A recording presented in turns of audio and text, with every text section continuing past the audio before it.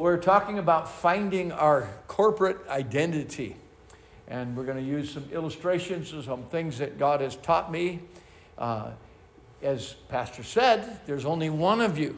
Even if you had a twin brother or a twin sister, or if you were a triplet. You might look a lot like your brother or your sister, but there's still two of you. And there'll never be a repeat. There's people who look similar. We call them doppelgangers, who's the one that looks like us. But everyone is unique. And God knows that. And He designed it that way because He wants a family. When When Cain was born, he was a firstborn, but he didn't really know who he was. He didn't appreciate who he was.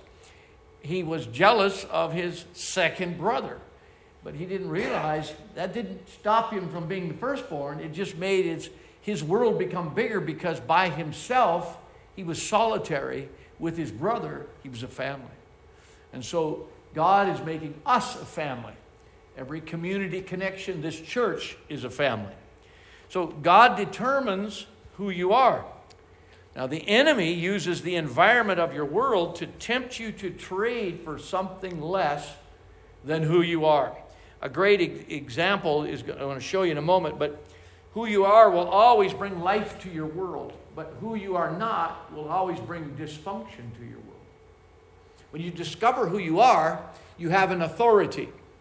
Now, authority is greatly misunderstood because authority has nothing to do with control or manipulation.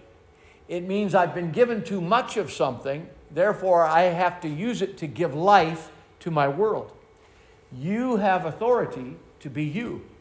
But when you become someone you're not, when you don't like who you are, then you become a taker. You become, I'm not satisfied, I've got to become this, I'm not this.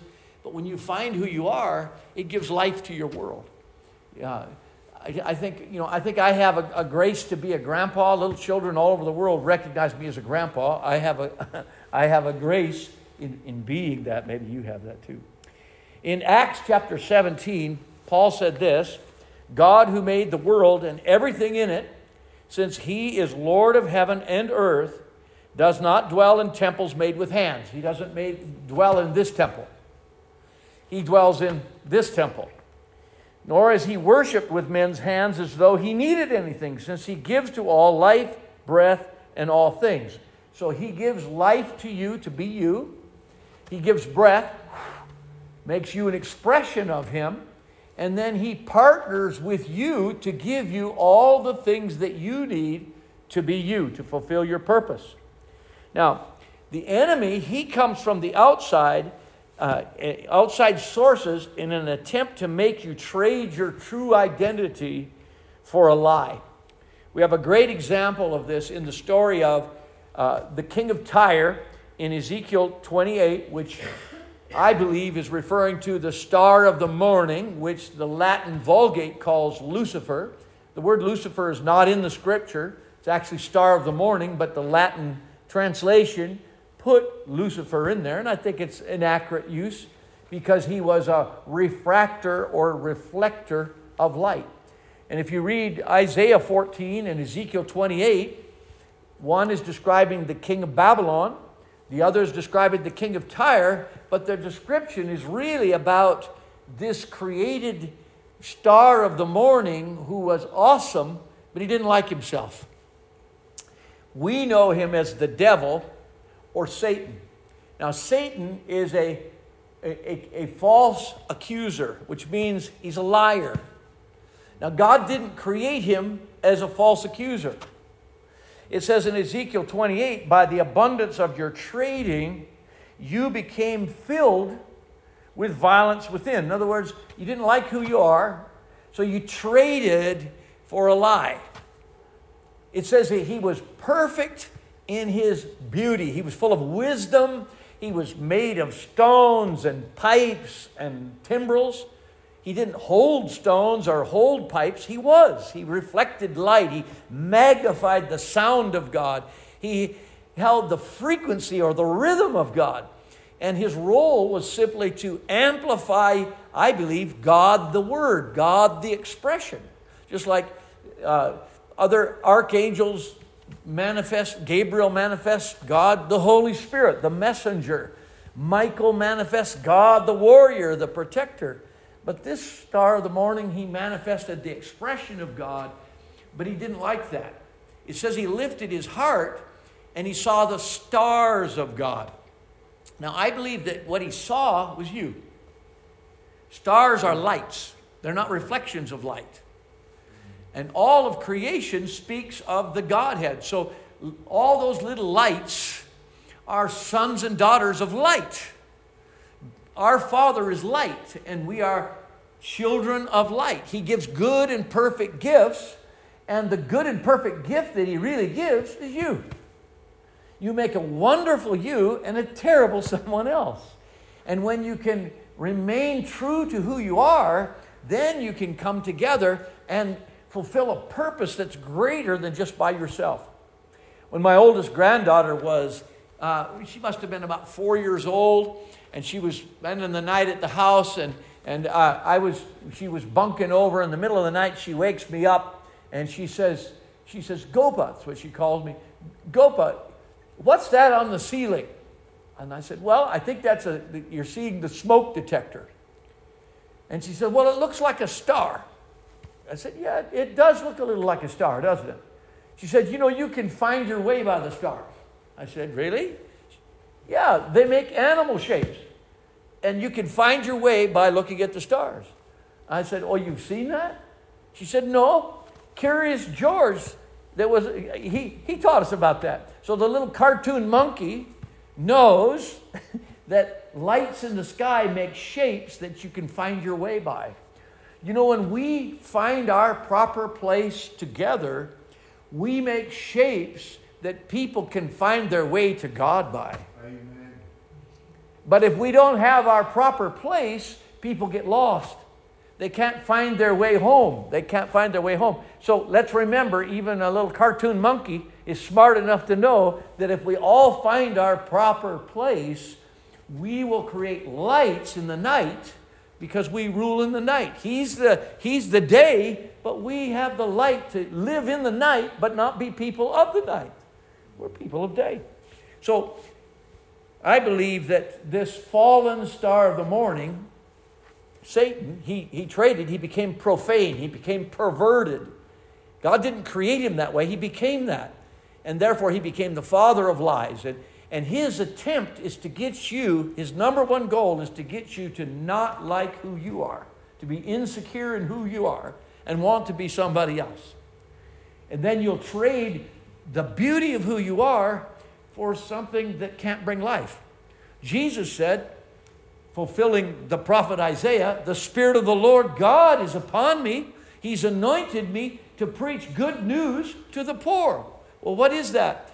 You traded your riches for something that really is poverty. He sent me to heal the brokenhearted. You traded your whole heart for a broken one. We could go through the thing. You traded your beauty for ashes. You traded your joy for mourning. You traded your praise for heaviness.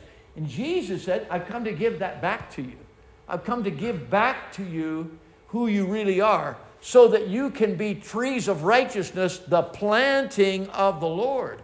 And then purpose will be fulfilled.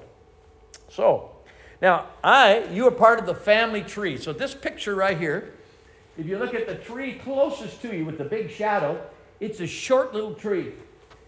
But it is loaded with blossoms there. And this is my backyard. That tree, I planted it in the year 2000. God told me, I want you to plant a tree, and this tree is going to be a prophetic testimony to my church. He said, I wanted to have 6 grafted branches on it that are different kinds of apples. So there's one trunk, only one tree, but each branch is a different kind of apple. Now God said, I want you to plant that kind of tree because that's the kind of church I want.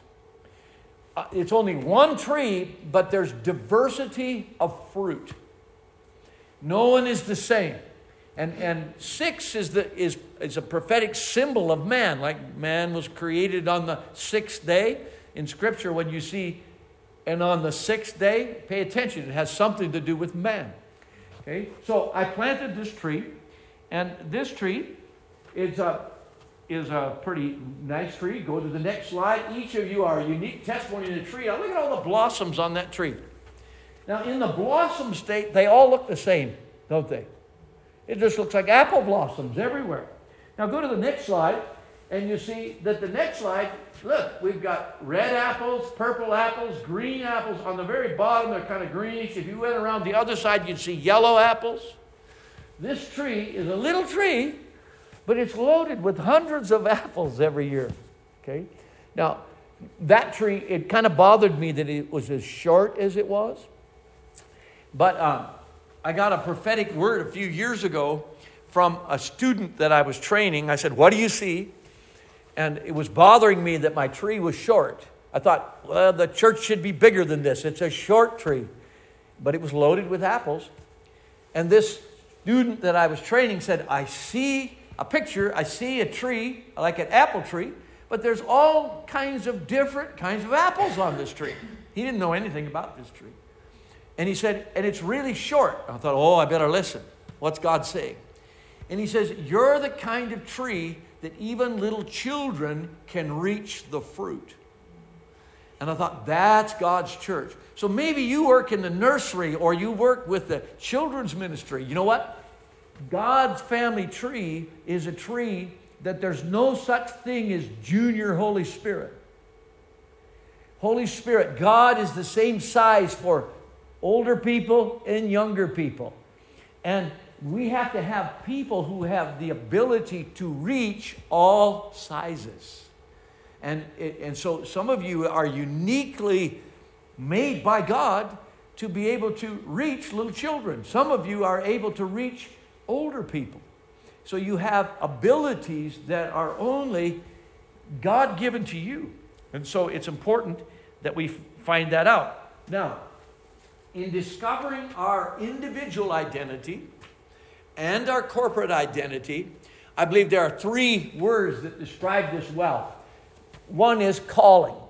I'll give the identity, I believe, matches calling. So what is my calling? Or what is my identity? And then what is my inheritance is a word the Scripture uses. So I'm going to substitute with testimony. What's my testimony? What's my identity? And what's my testimony? And then power is another thing. And power really has to do with purpose. What can I do? What can I accomplish? How do I change the world? Now, if we look at Ephesians chapter 1, Paul is praying a powerful prayer for the church of Ephesus. And he's praying that the eyes of their hearts will be opened so that they will know. I'm praying that the eyes of your understanding being enlightened, that you may know what is the hope of his calling. So my calling is a little tiny piece in his calling. And what are the riches of the glory of his inheritance or his testimony? In America, I don't know if South Africa is the same, but in America, we think that inheritances are something that your parents leave to you so that you can have a big splurge of some kind after they die. I don't know if they do that in South Africa, but God never views inheritances as something you receive to spend. Whatever your parents create is passed on to you so that you can expand it for the next generation. Because all inheritances from God are meant to change the world. They're meant to bring life to the world. So God's inheritance is meant to increase in each generation and bring life to the world. That's God's testimony. Well, we're all a little tiny piece in that testimony. I was ministering in America. There's a state called Wisconsin. It's right in the middle, way north. It's so cold, I think people's words freeze in the winter, so that's why sometimes I talk a little fast, because you got to get it out before it falls. I'm kidding. But Wisconsin, and where was I going with that? I distracted myself. That was not good. Well, we'll go on and on. It'll come to me. Yeah. So, what are the riches of his... Wisconsin.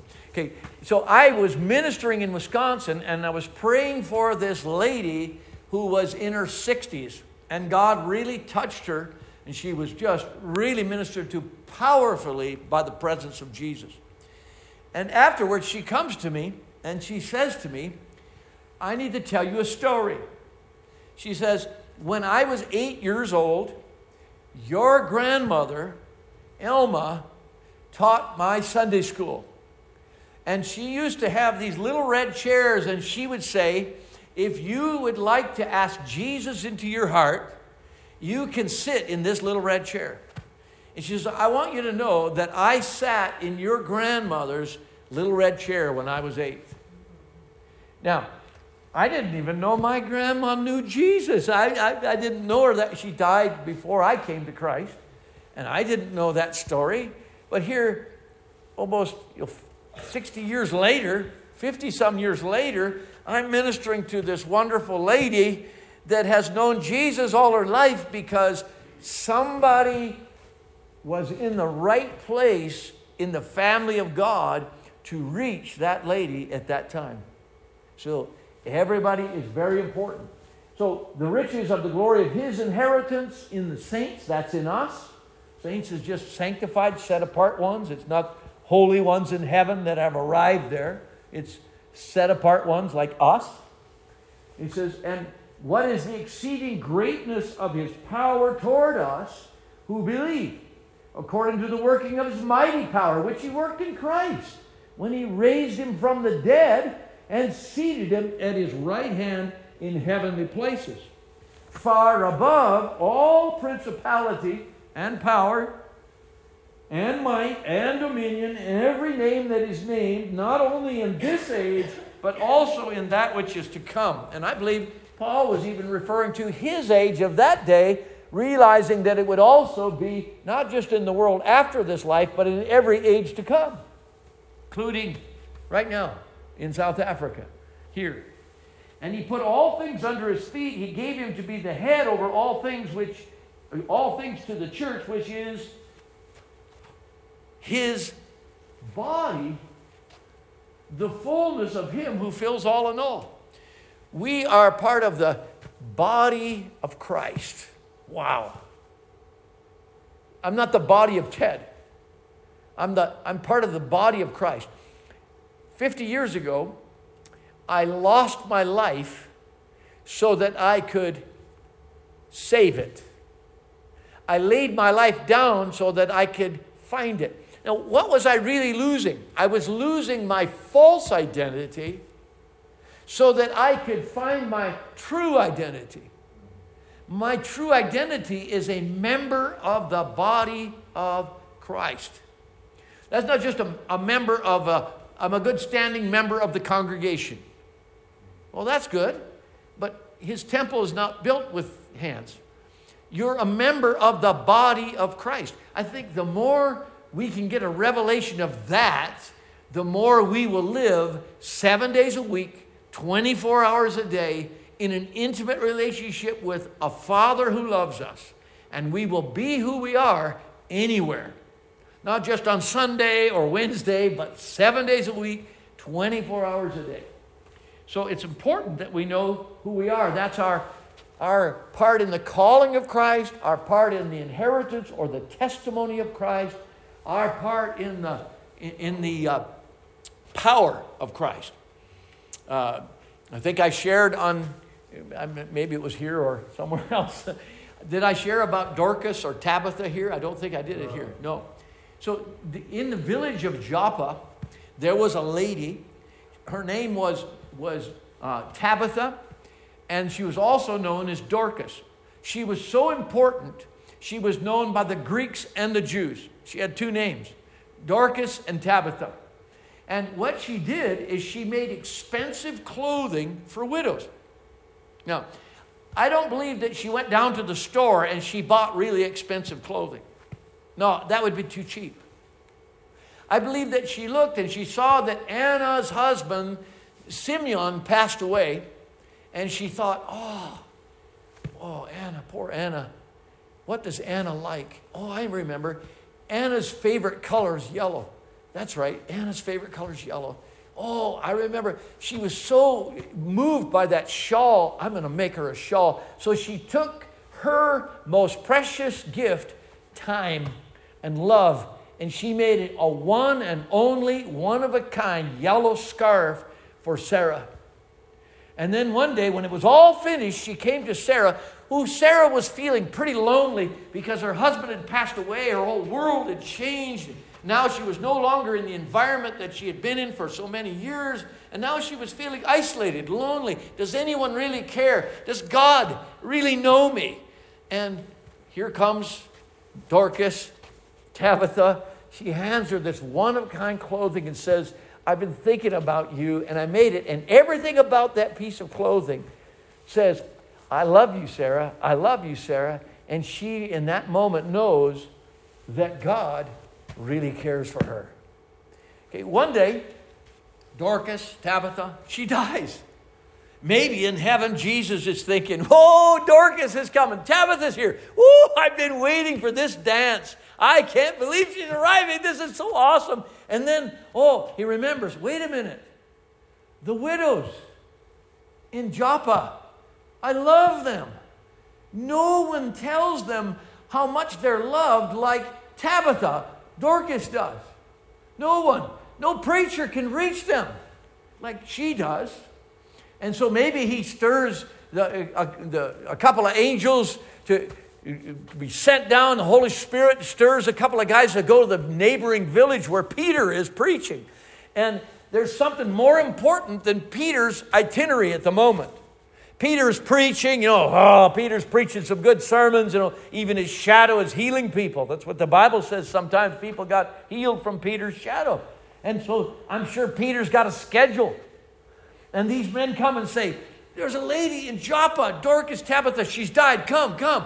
And the Holy Spirit quickens Peter to know, there's someone more important than you, Peter, right now. So you need to get over to the village of Joppa.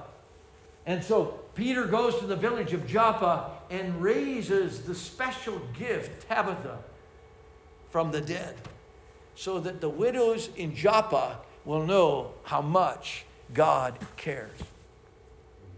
Your life is that significant. You reach somebody that no one else can. I like bananas. I'm not particularly hugely fond of mangoes. I'll eat mangoes, but bananas are my preference. And if you are a man with a plantation with 500 mango trees, 1,000 mango trees, and there's a lady down the street with one banana tree, the one that's going to really be important to me is the lady with the banana tree. God doesn't measure it by what kind of trees someone else has or how many trees you have. He measures you by your ability to reach someone that no one else can. And by the way, the value of every human being is a one and only. It's not one in 8 billion. It's one and only. Because the price that was paid was the only begotten Son of God. That's the value that God has for every human. So when we're talking about being part of the family tree and being part of this corporate purpose, finding our place, we are hugely important to discover who we are for the sake of us. So everything in life has a corporate purpose. You've been born for your friends, for your spouse, for your family, your connection in the body of Christ, your purpose in life. Did you know that you have even been born for your enemies? I have my enemies. You have your enemies. I'll keep my own. But I was born to be life to my enemies. I told you Sunday, if I was going to be an enemy, I'd want to be my son's enemy. Because I've watched him as a pastor, how he treats his enemies. See, I don't want... If I know who I am, then an enemy can't change who I am. If I'm forgiveness, unforgiveness can't change me. If unforgiveness can change me, then I'm not forgiveness. It's easy to say I'm forgiveness when there's nobody that you have to forgive. But when you come face to face with unforgiveness and it doesn't change you, then you know you've found your identity. I think our identities grow in our relationship with God. Now, our individuality in this, there's some words I'm going to give you. As an individual, we need to know the word activation, facilitation, and release. So to be activated would be to become alive. Does that translate okay? Do you understand? If I'm activated, I'm not asleep. If I'm activated, I'm alive. If you're active. I'm active. I'm awake. I'm me. He gives life. Here I am. To be activated would be say, hi, here I am. Here I am. To be facilitated is not just to say, here I am, but to be an expression now. I'm an expression of me. He gives what? Breath. So I'm activated, I'm facilitated, I'm being me. If he is the notes, I'm the song. If he's the words, I'm the poem. If he's the story, I'm the book. If he's the notes, I'm the music. So I'm an expression of him. You're an expression of him. So I have to be activated, facilitated, and then released. To be released means I accept my responsibility to freely come alongside of him in his purpose. The body of Christ is what? It's the fullness of him who fills all in all. It isn't him and then we're the dormant body. No, we're in partnership with him. The Old Testimony, the Old Covenant called those things Passover, Pentecost, and Tabernacles. God is my life, Passover.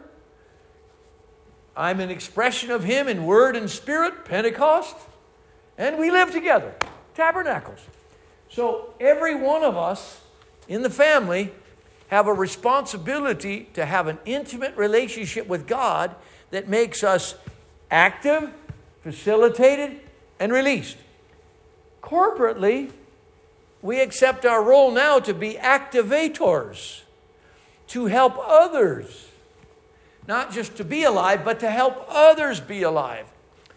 There's no competition in the family tree of life. There's no competition in the body of Christ. There's comparable parts that make other parts dance.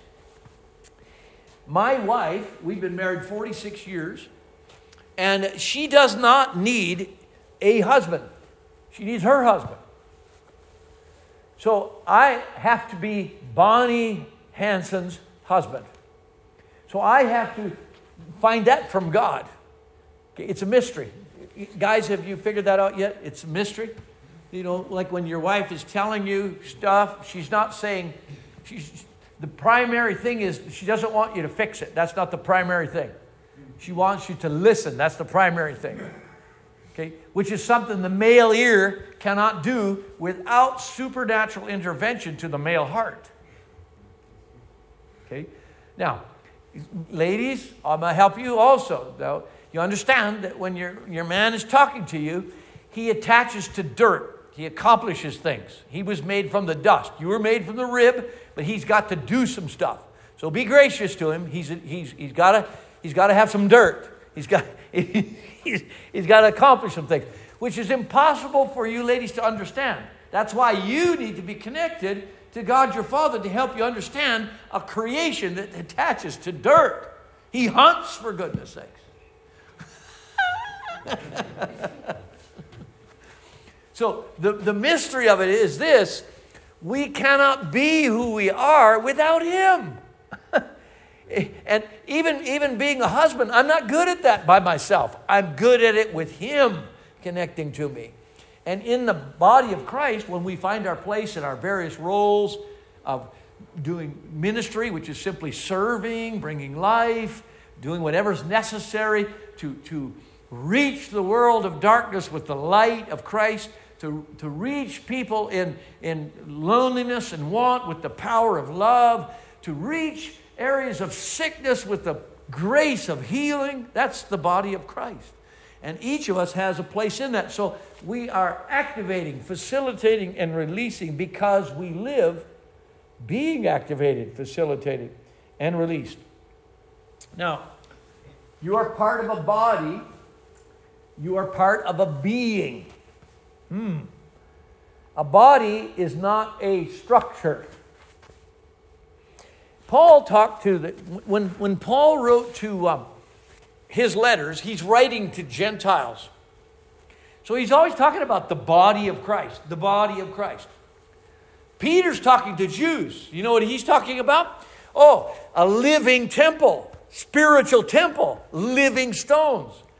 The Jews understood Torah, temple, but they understood a structure, Torah, temple. And Jesus came to destroy the structure, Torah, temple, and give them a living testimony of grace, truth, temple. Gentiles didn't have that information. They lived in a body, and they were given a human conscience that says there is a God. He's good. You need him. And they would harden their conscience to avoid that truth. But inside every Gentile, there was a truth that there is a God. And they observed and said, oh, he gives us rain, he gives us sunshine, he gives us good things. But then they also lived in an imperfect world. Bad things happened. So they started to think, he must be good, but in case he's bad, let's kill something quick before he kills us. That's how people who didn't know God thought. Okay, people who knew God kind of thought that way too in their sacrifice system. They didn't understand the concept of it. Okay? But so when Paul is talking about the body of Christ, he's primarily talking to people like me, who was Norwegian, who had no understanding of Torah Temple Society. But I lived in my own body. And he's saying to be a part of the family of God is like the body. He lives in you, in your body. And so it's a being. It's not a place. So your doing is connected to your being. Your being is not connected to your doing. Okay, I used to be a worship leader. I led worship. We use a couple examples. I used to be a worship leader. I led worship for 15 years, was a worship director. And then I became a pastor, and I raised up a lot of worship leaders. And then as I transitioned, I wasn't leading worship anymore. Now, if I got my identity out of leading worship, it means I'm getting my identity out of something I'm doing. When worship really gets its identity out of me. What I do gets its identity out of me when I know who I am. When I was in high school, in the upper grades before you graduate to go to college, you know, I guess you call it high school here. Is that what you call it? Yeah. So when I was in high school, I was given an art scholarship because I was really good in art. Now, I wasn't the greatest artist, but here's why I got a scholarship. We were out painting the landscapes. Our assignment was to sit by the river and the cliffs and paint the picture. And so everybody's painting the picture of the mountains and the river. And I'm painting a picture of the M&M wrapper in front of me with the ants on it. Now, everybody's painting the obvious. And I'm painting a whole community that nobody's looking at simply because they think it lives on a pile of trash. So I was seeing something no one else was seeing. Okay, I was in a rock band. We were called Raw Boot. Catchy title, isn't it? Raw Boot. You probably heard of us. Yes, before I knew Jesus. Before I knew Jesus. Raw Boot. Okay, and we used to play various places. Not places I would go now, but places I went then. And I was not the lead singer. I was a backup singer and a backup guitar player. But every time the lead singer, lead guitar player got tired and I stepped up to sing, everybody got on the dance floor and danced. Why? He was a wonderful musician. I'm really good at seeing what others don't see, and I see how to activate those people and get them on the floor.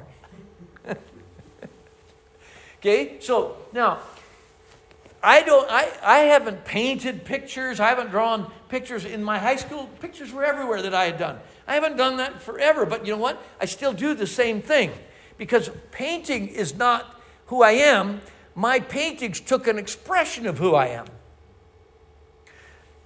Many years ago, I was praying. I said to my wife, I need to know who I am. You need to know who you are. We're pastors.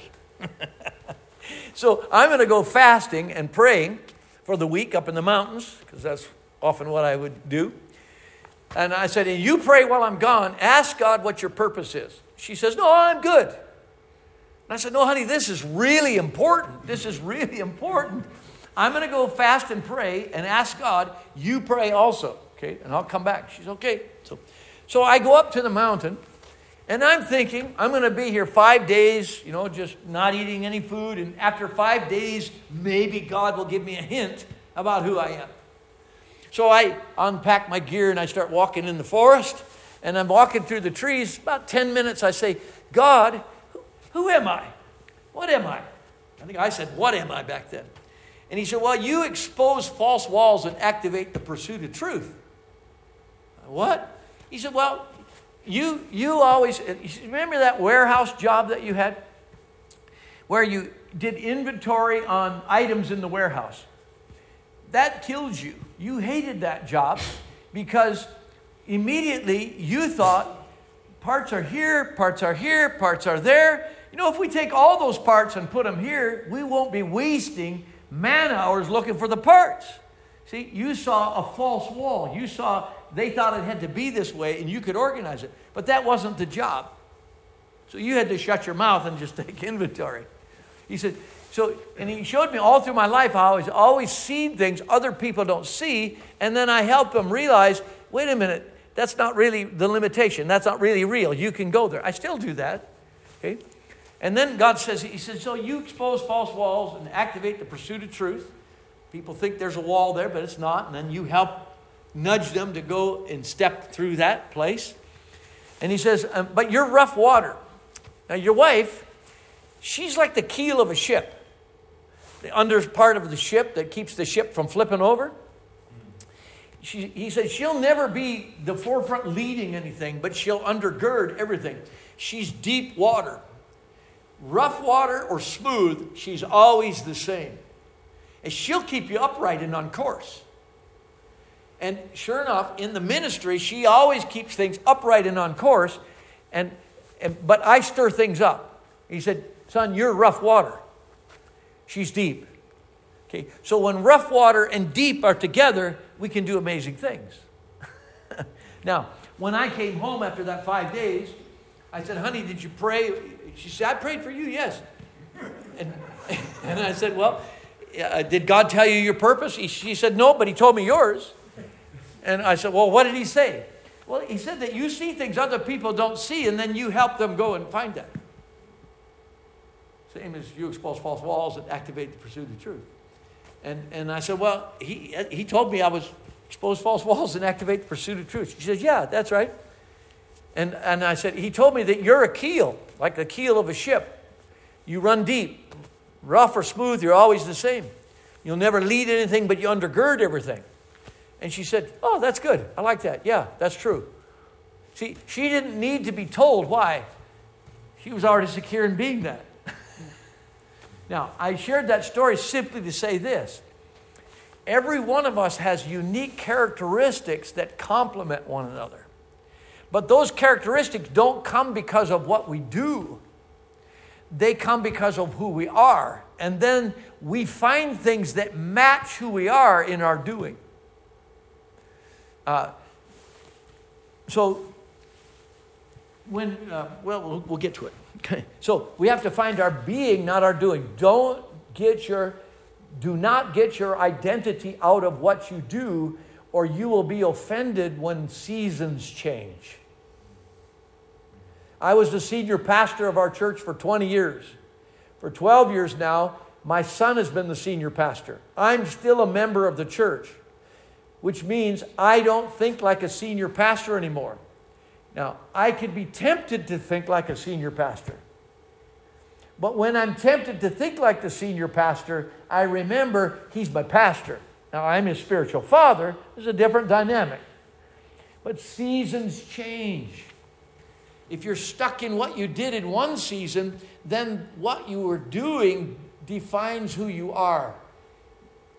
When Adam was made, God planted the garden, and He told Adam to go name all the animals. He didn't tell him what to name them. He told Adam, you go name all the animals. So Adam goes out to name the animals. Adam must have been secure in his identity, and for some reason, the animals didn't know who they were. He had the responsibility to go tell the animals who they were, to give them identity, to give them names. A name is not a label. A name is an identity. God trusted His son Adam to give identity to the creatures that were in His world. You know, I believe that we as a corporate body help people find their identity in Christ. But we can't do that by what we do. We can only do that by knowing who we are and then doing what we do in the character of who we are. I tell worship people, I say, you know, God will you'll never grieve the Holy Spirit, you know, worship teams. You'll never grieve the Holy Spirit for singing the wrong song. You won't grieve the Holy Spirit for breaking a guitar string.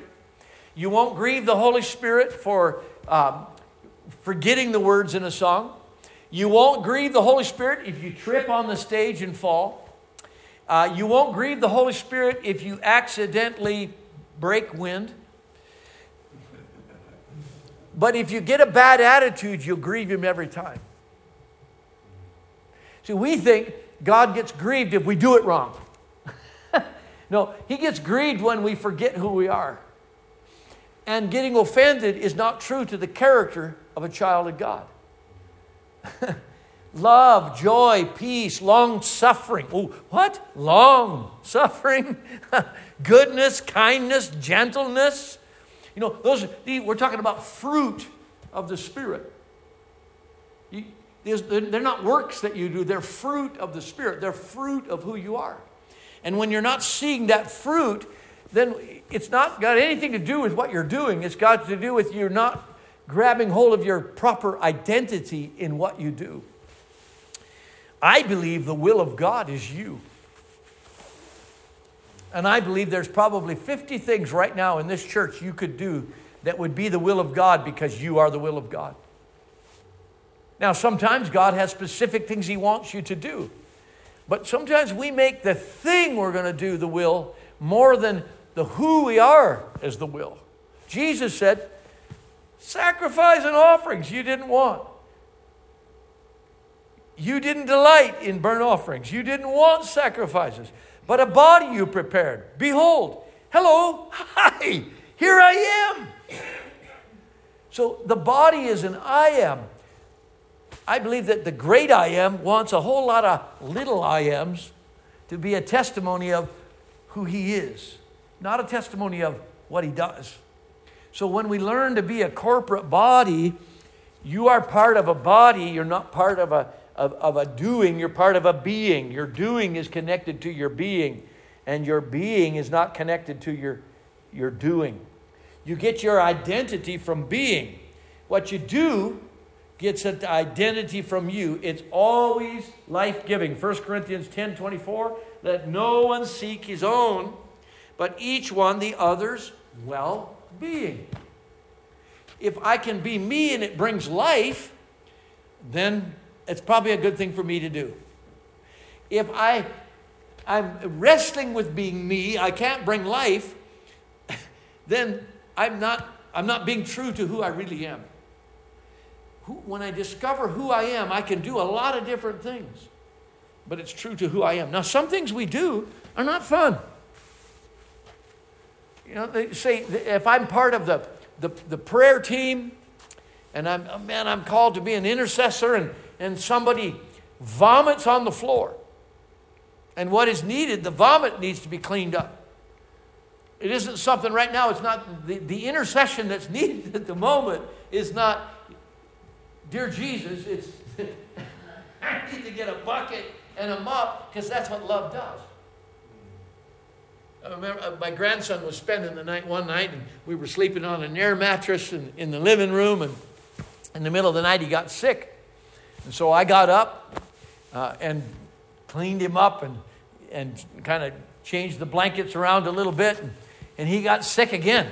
Okay, so I got up. Now there's no more space for me on the air mattress. The blankets have been moved, and I got a bucket here, and now I'm in the couch, and I'm kind of scrunched, and this went on through the night. And the next morning he wakes up, and he says, "Oh, Gopa, I'm not feeling good. It's a good thing I didn't get sick, huh?"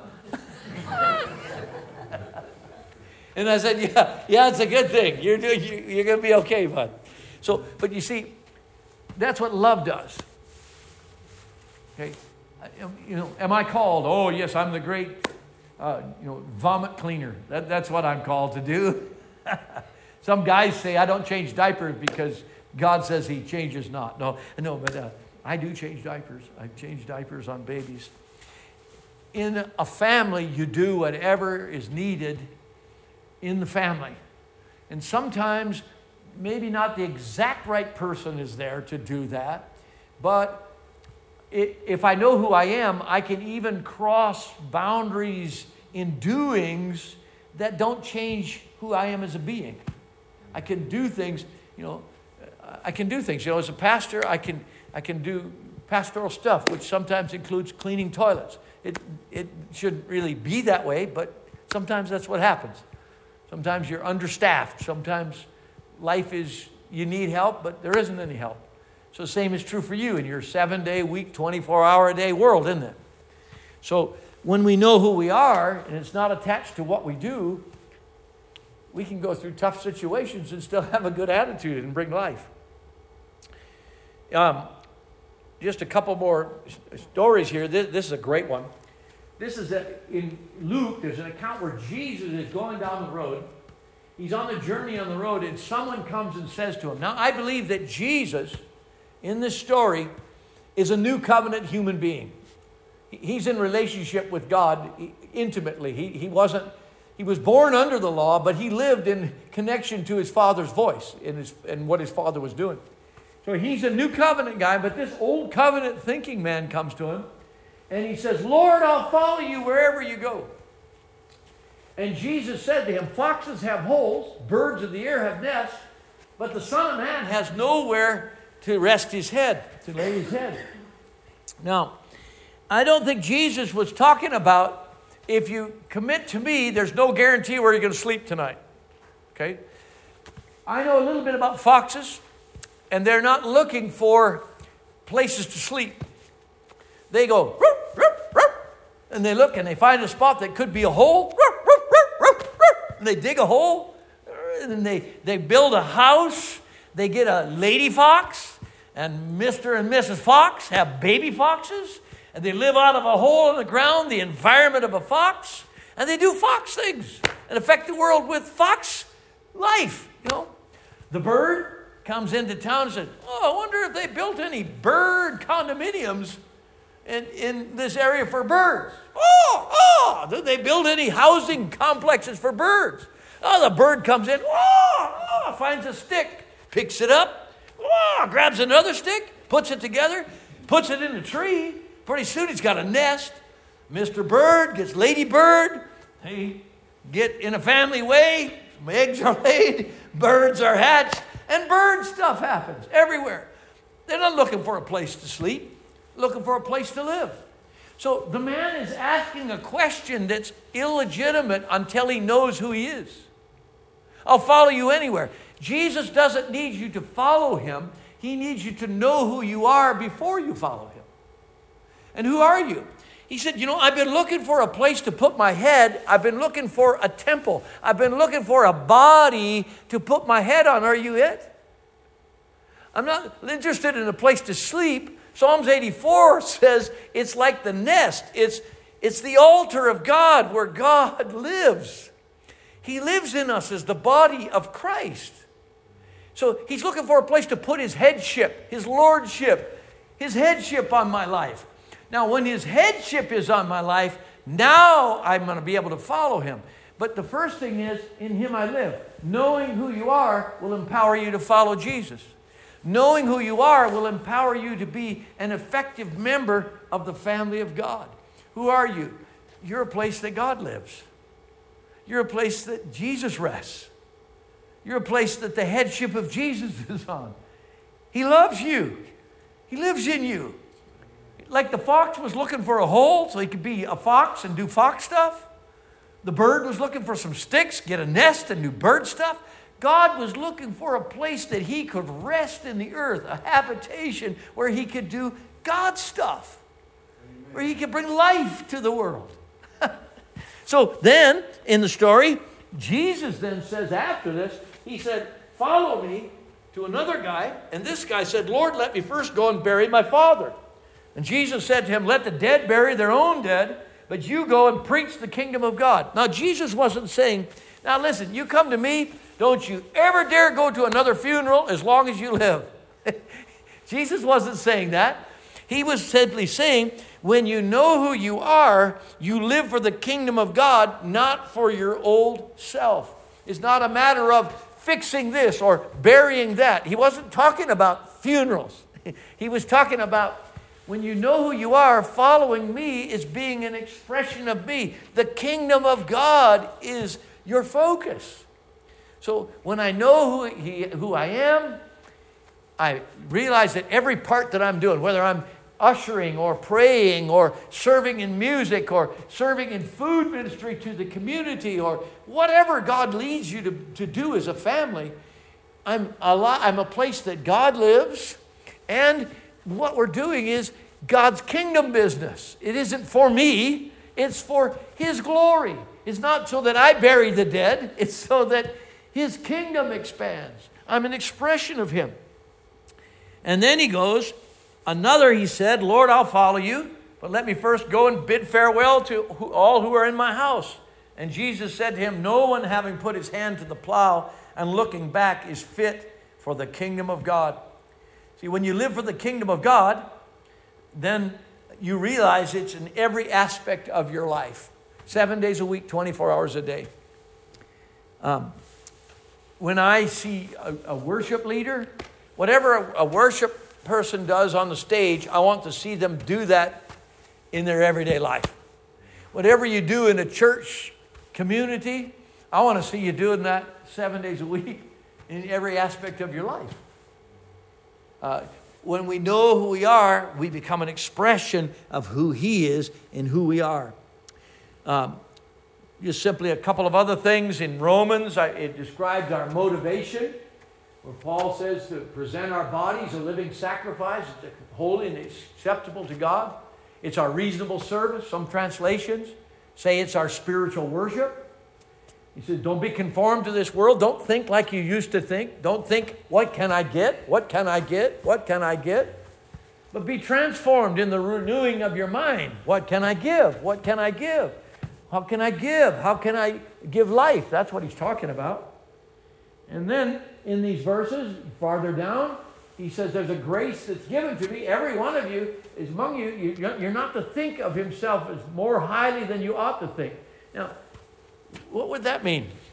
You see, you make a great you and a terrible somebody else.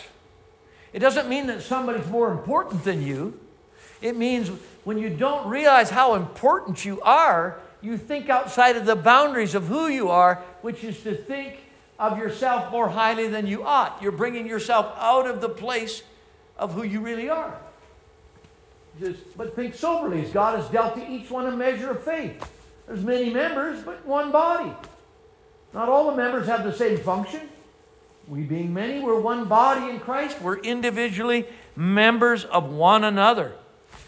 And then he talks about differing gifts according to the grace that is given to us. There's a faith that comes to us. It talks about perceiving and serving and teaching. These are all motivational things. But if you ever read Romans 12, when you get past these giftings, that's all about chapter 12, the first 7 verses there, is all about who you are. And then the rest of the verses, I've counted them out. I call it 26 doings of Christian beings. There's 26 doings after you know who you are. One is love without hypocrisy. That's a doing. But you can only do that when you know who you are. There's 26 things it tells you to do. But those 26 things aren't reserved. I used to think, the mercy people, those are the ones that show mercy. And the perceivers, they just kill things. The prophecy people, they kill things. And then the mercy people, they show mercy. But the chapter says everybody loves. But mercy people love different than perceiving people. But we all love. Now, I'm not merciful by my nature, by my gifting. I'm merciful by my crushing. Okay, so my wife has a gift, a motivational gift of mercy. I have a motivational gift of perceiving, administration, and serving. That's my motivation. Okay, my wife is mercy, exhortation, and giving. So she filters things different than me. Now that doesn't give me an excuse to not be merciful. It means I have to now learn to be merciful because it's not my natural motivation. So I have to learn to be merciful. I don't get an excuse. She shows the mercy, I don't. We all get to work together and we help one another out. 1 Corinthians 12, this is your ministration or your ministry. It just simply talks about all the members of the body. And if you go through that, it describes in verse 15, scroll to the next page, I'll just pop out a few things. Go to the next scripture, verse 15. You got a foot. You see in the yellow, you got a foot, you got a hand, you got an ear, you got an eye. Obviously, you must have a nose because there's smelling. And so there's a few parts. You can't even make do you understand what the toy Mr. Potato Head is? Yeah, from Toy Story. Toy Story. Remember Toy Story, Mr. Potato Head? You can't even get a Mr. Potato Head out of the parts that are mentioned in this chapter. Why? Paul assumes there are thousands and thousands of parts in your body. So he's giving you an example of some, because you're smart enough to know you got too many to list. But he's simply saying all of these parts work together to be what? A body. We don't say, whoa, my goodness, I went to that church. Did you see the nose? Oh, my goodness. What a nose they have there. Man, I tell you, I've been looking for the foot church.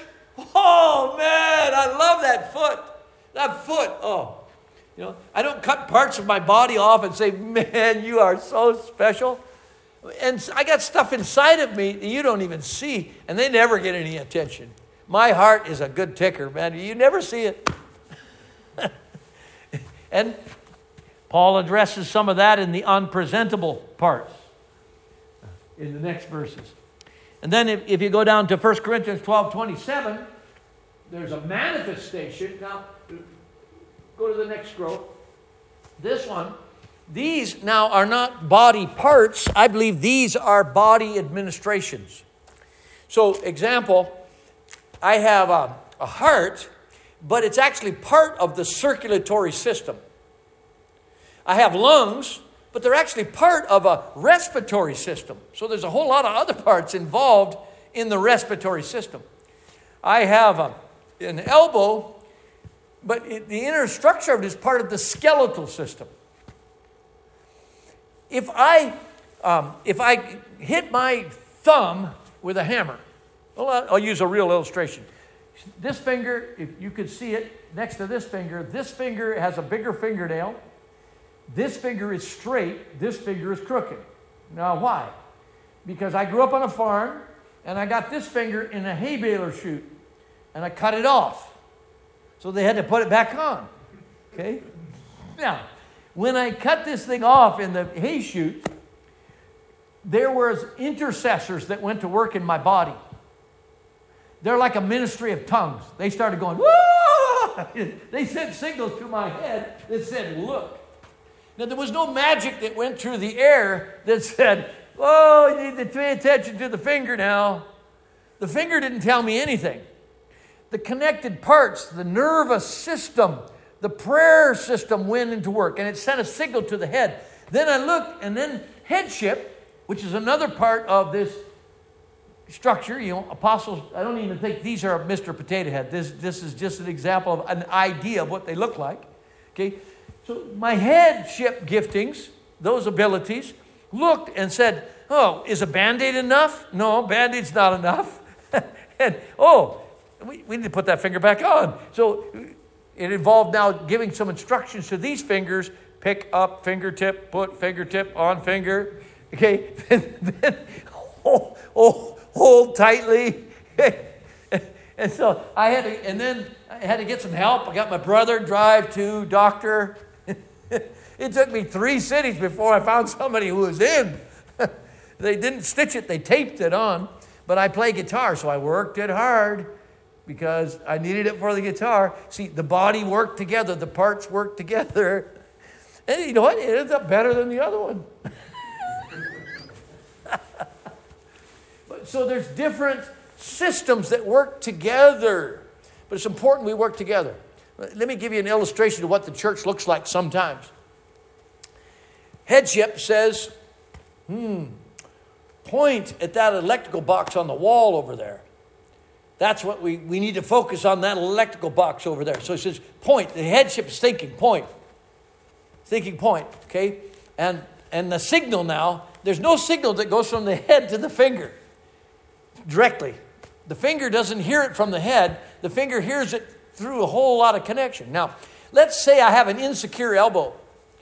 The elbow doesn't know that its identity is it's really good at bending. It's just really good at bending. It's good at helping the arm, especially the arm beyond the lower arm. And it even helps the wrist dance and the fingers work, But if my elbow is insecure, doesn't like being an elbow, and the head says point, and it goes like this. And so we have a slang word called a spastic, where somebody just goes through spasms. I think the church looks like that a lot. Because we're trying to point at that, but the elbow wants to be the finger instead of helping the finger do that. Okay? So the more we know who we are, we help one another be who each other are. And so then we can, look, right, we pointed, but my goodness, how many, if my parts were people, how many people were involved in that action? If my nervous system, my muscular system, my skeletal system, man, there were a lot, if they were people, metaphorically, if all of those members were people, man, a lot of members it took to accomplish that task right there. And if the members weren't in their proper place, we could have pointed there or there or there. But the members were in their right place, learning to work together. It accomplished exactly what the Father wanted to do, because the real head is Jesus, isn't he? So who you are gives identity to your world. Connect to who, not a what. Connect to God, not a what He wants you to do. Connect to a who. Connect to being part of the body, not what you can do in the body. Connect to a who, not to a what. Connect to a who that empowers you to do, to be who you are. So, last little illustration, remember the picture. Who God sees you to be determines who you are. Those blossoms all look the same on that tree. But because they're joined in the branch and they're connected to one root, they're able to produce the unique fruit that they are. And that's us. We all make a wonderful us. And so I just wanted to encourage you to find your corporate identity. Understand your individual identity helps you be in your corporate identity. If you get anything out of this, Being is more important than doing, but when you find who you are, you will do. Okay? And by the way, it's easier to tame a wild horse than it is to pump up a dead horse. So if you don't do everything right the first time, don't kill the horse. Just practice discovering who you are individually and who you are together. But remember, who you are and who you are together always brings life to your world. Brings the life of Christ to your world. The love of God. Okay?